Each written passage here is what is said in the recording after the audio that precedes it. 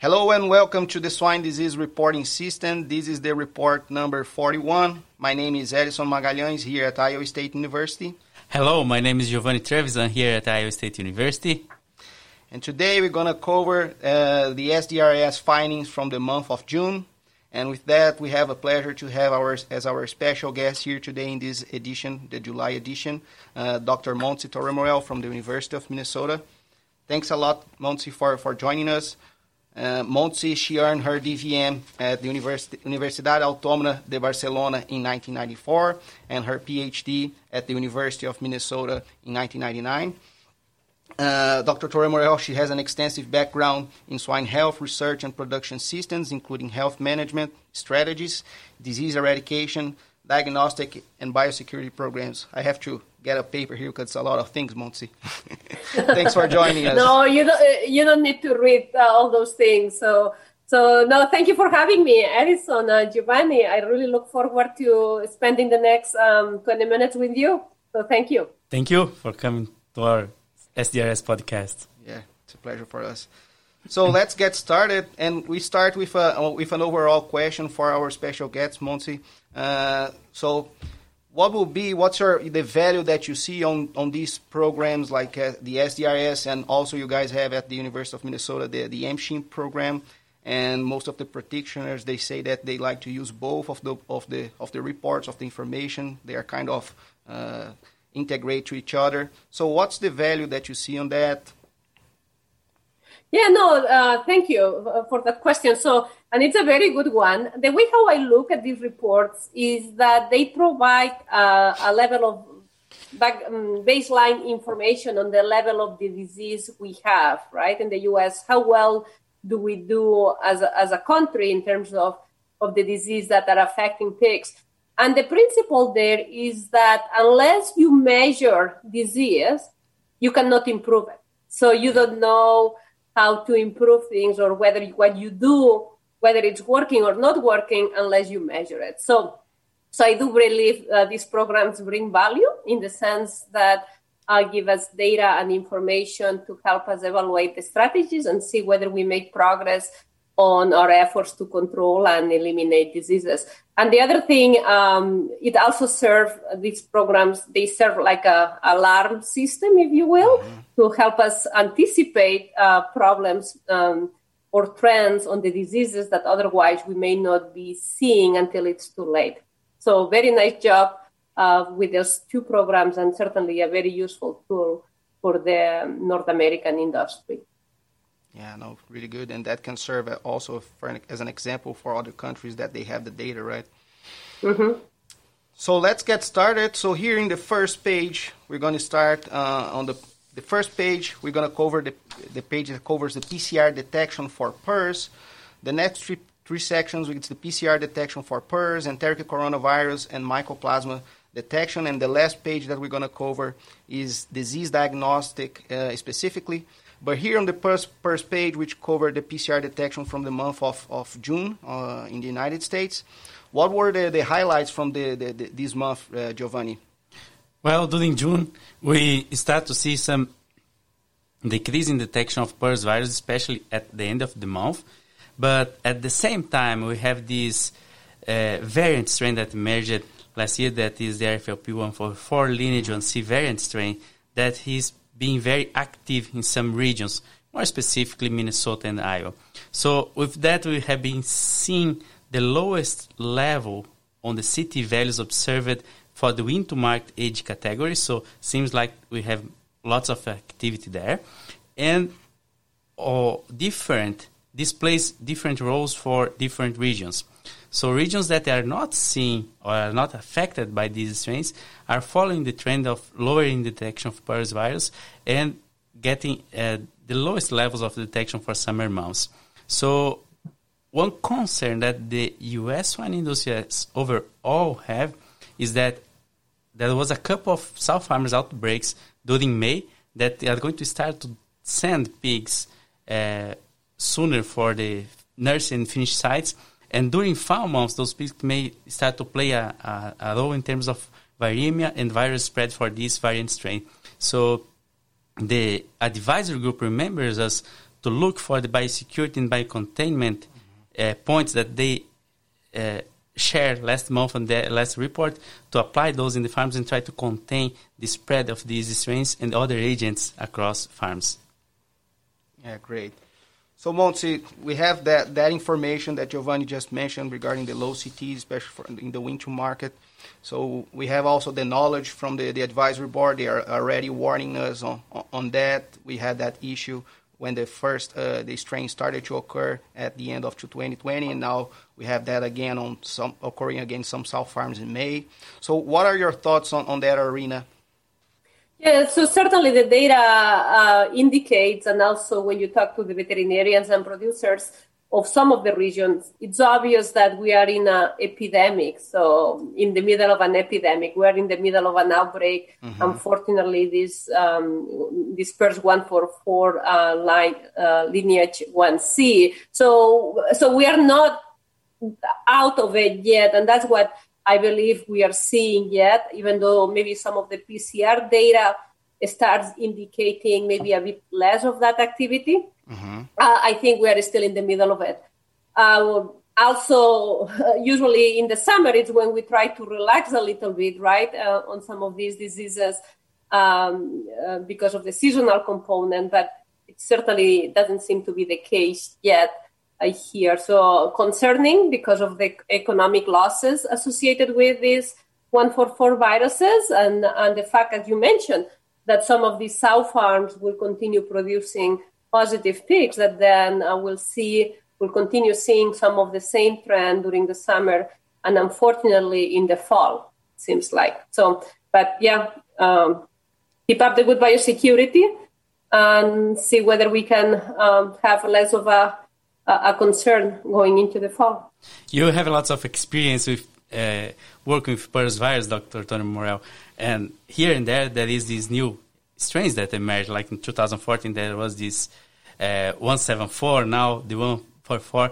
What is your advice general advice for the U.S. swine industry to overpass these turbulent times?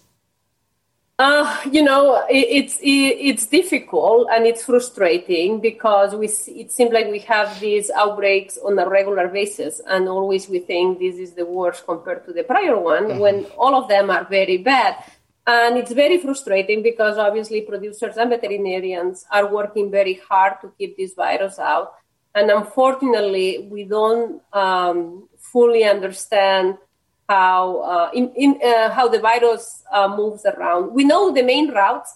However, when we are in the middle of an epidemic, we have to remember that just there is more of that virus. And in this case in particular, it seems like it's very regionally located in a very specific region, very big region in the Midwest.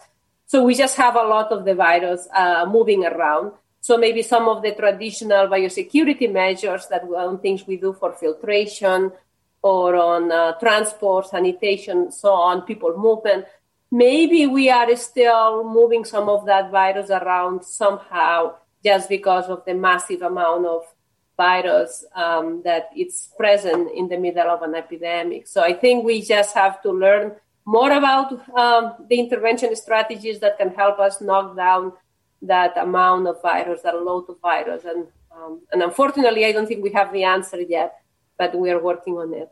Yeah, great points. And do you think that the people in the field, the veterinarians, the practitioners, they are more aware of this role that the winter market, the growing pigs have on going back to the sow farm, focusing on biocontaining the virus there first to avoid the sow farms? Yeah, that's a very good point. I think as an industry, the last few years, or since the PRRS control efforts started, we focus on the sow farms, right? Mm-hmm. And rightly so, because unless you have a pig that is negative at weaning, why would you do anything in the grow finish, right? You have to start that with that pig, and that's why we started the efforts in the sow farms. But now we are at a point in the industry that we have to shift our focus to the grow finish. That's where 90% of the pigs are in the grow finish, and then that's also where the viruses are. And unless we find a way to more effectively to contain those viruses, mm-hmm. That they don't spread regionally or that we don't move them around, I think we need to look at that very seriously on how we enhance the biosecurity measures, or how do we be biocontainment. And I'm just talking even simple things like how we move between sites when we go and visit those things, right? I'm not talking about fancy things to get started, but just basic, very basic biosecurity. In one survey that we did a couple of years ago, in a subset of sites, I think we had like 70% of the responses shared people moving between grow finish. So, so that there is always a chance that you bring something else with you, just because even if you just change coveralls, usually we don't tend to do such a good job in grow finish compared to the sow farm. So the likelihood of you moving something around, it's there. Yeah. No, great points. Have opportunity with small things, not fancy. So, fancy will come after. First, we have to work on the small things, and then we'll look into the fancy things as the next. If the small things don't work, then we'll look into the fancy ones. Yeah, great.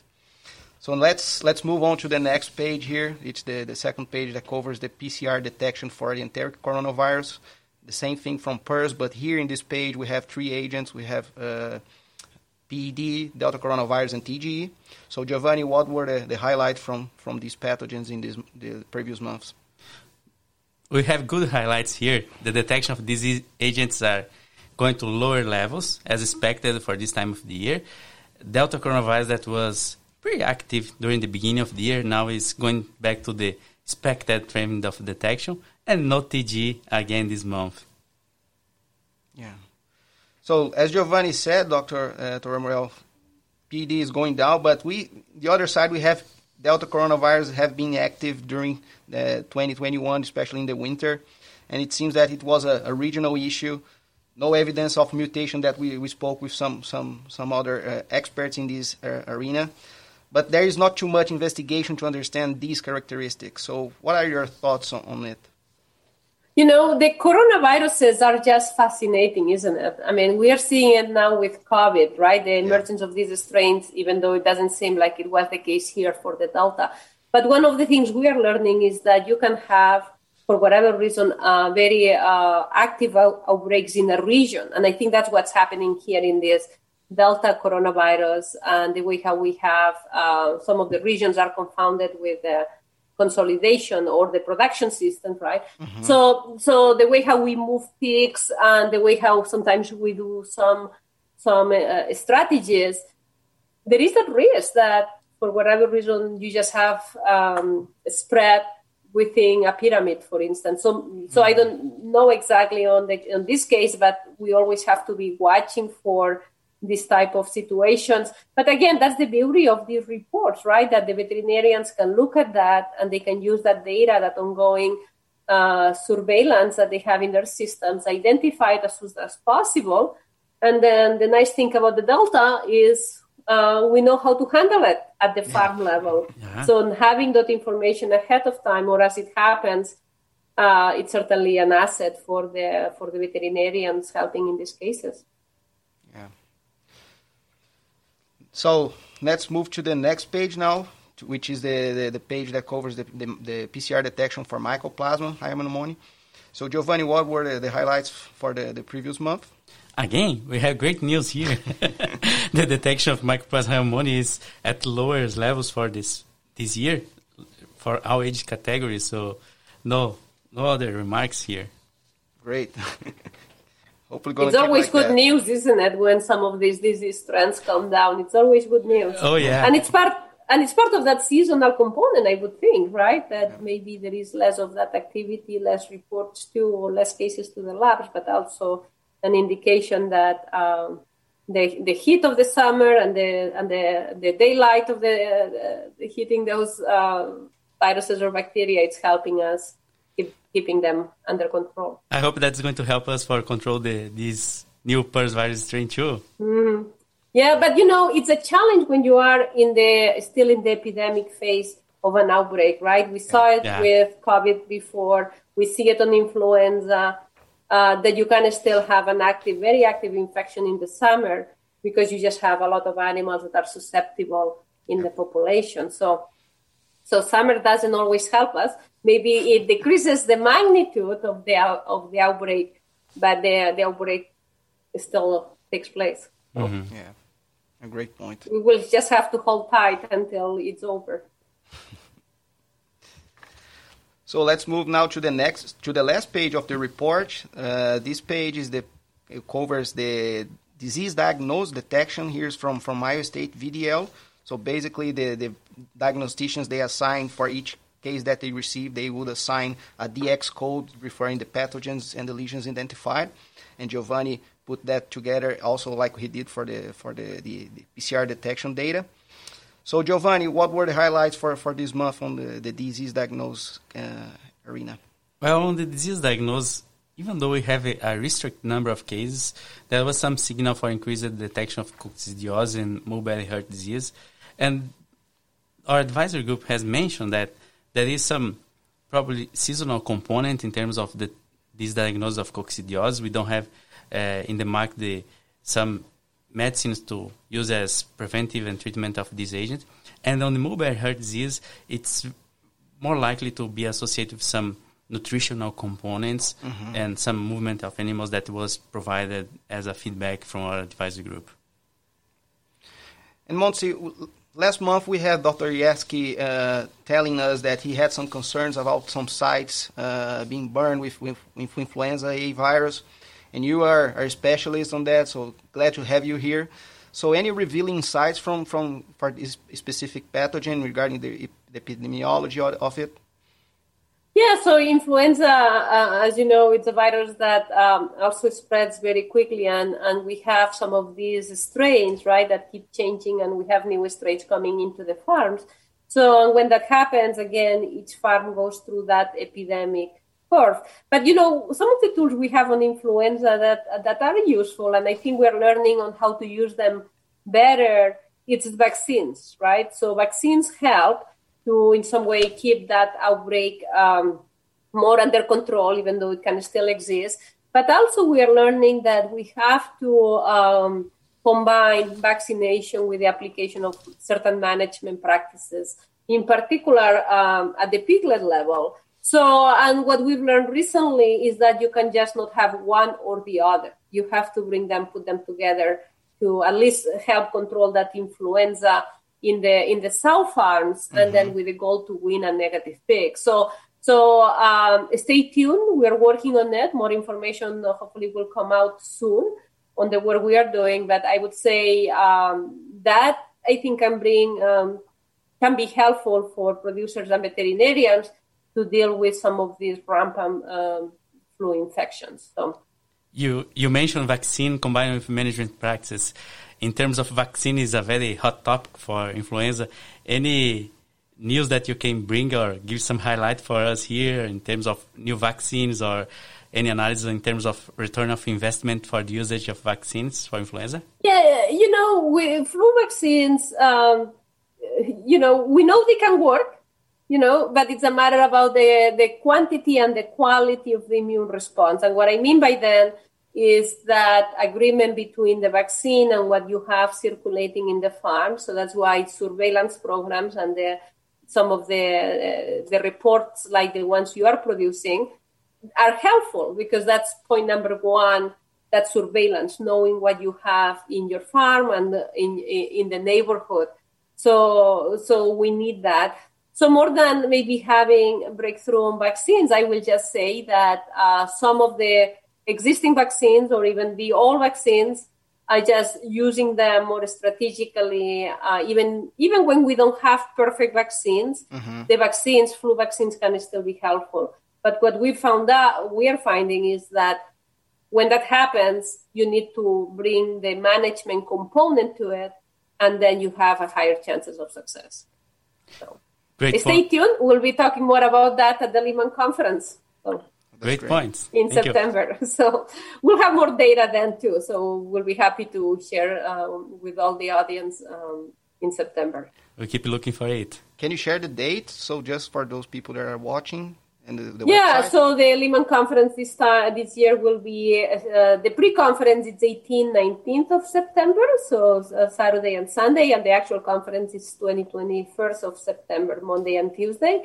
And we'll be in St. Paul, St. Paul, Minnesota, same location as in the past, but we will also be streaming live the conference for all those colleagues that cannot attend. So it's going to be a hybrid event. But we look forward to welcome everybody in St. Paul. But then in case you cannot make it for whatever reason, just join us online because there will be a stream live. One of the good things that we learned with COVID, to do the hybrid versions. Yeah, you always have to have a plan B for sure. Yeah. So Montse, the last question here regarding influenza. So it's common to see in the field influenza occurring simultaneously with other infections and co-infections, especially, for example, PRRS and influenza occurring. So what will be your advice for when you have that scenario? I'm really, really concerned given what's happening with PRRS, right? I mean, PRRS and influenza together, they are just not a good combination. But I think in these cases, you just have to work with both protocols for both. I mean, certainly work at getting the farms stable for PRRS to the best of your ability.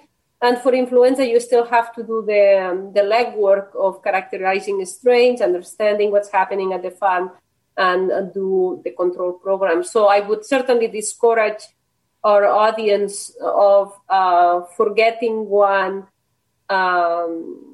controlling the pathogens with what they need. So if anything, as hard as it can be when we go through health challenges, we still have to protect the animals for the other diseases, whether it's strep suis or others. We have to work comprehensively to try to keep the pigs healthy.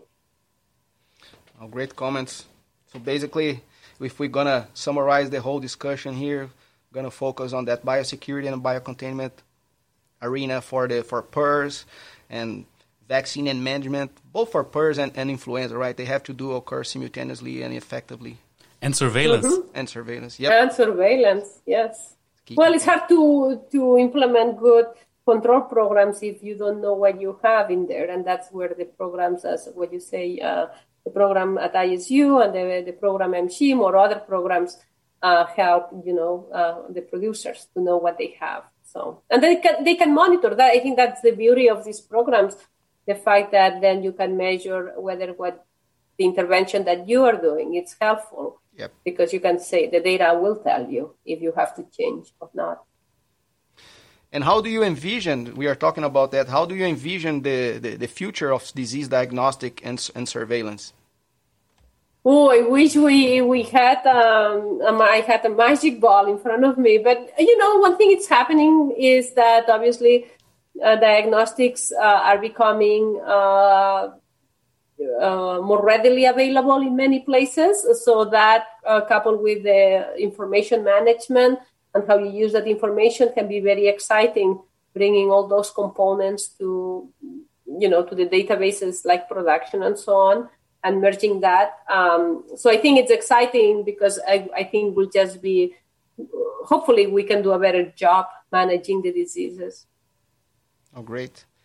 We usually ask that question for our guests. How do we envision? Thanks for your point on that. So that's it, Montse. Thanks a lot for participating today. Really good discussion. Appreciate. Dr. Liares couldn't be here today, but he said hi and thanks for accepting this invitation. No, my pleasure. Thank you for having me, and I look forward to join you at a later date. And yeah, I wish Daniel would have been here, so hopefully we'll see him soon as well. We'll be all together at the Lehman conference, hopefully. For sure. Thank you, Montse. Thanks for joining, guys. Have a good one, and see you guys next month. Thank you.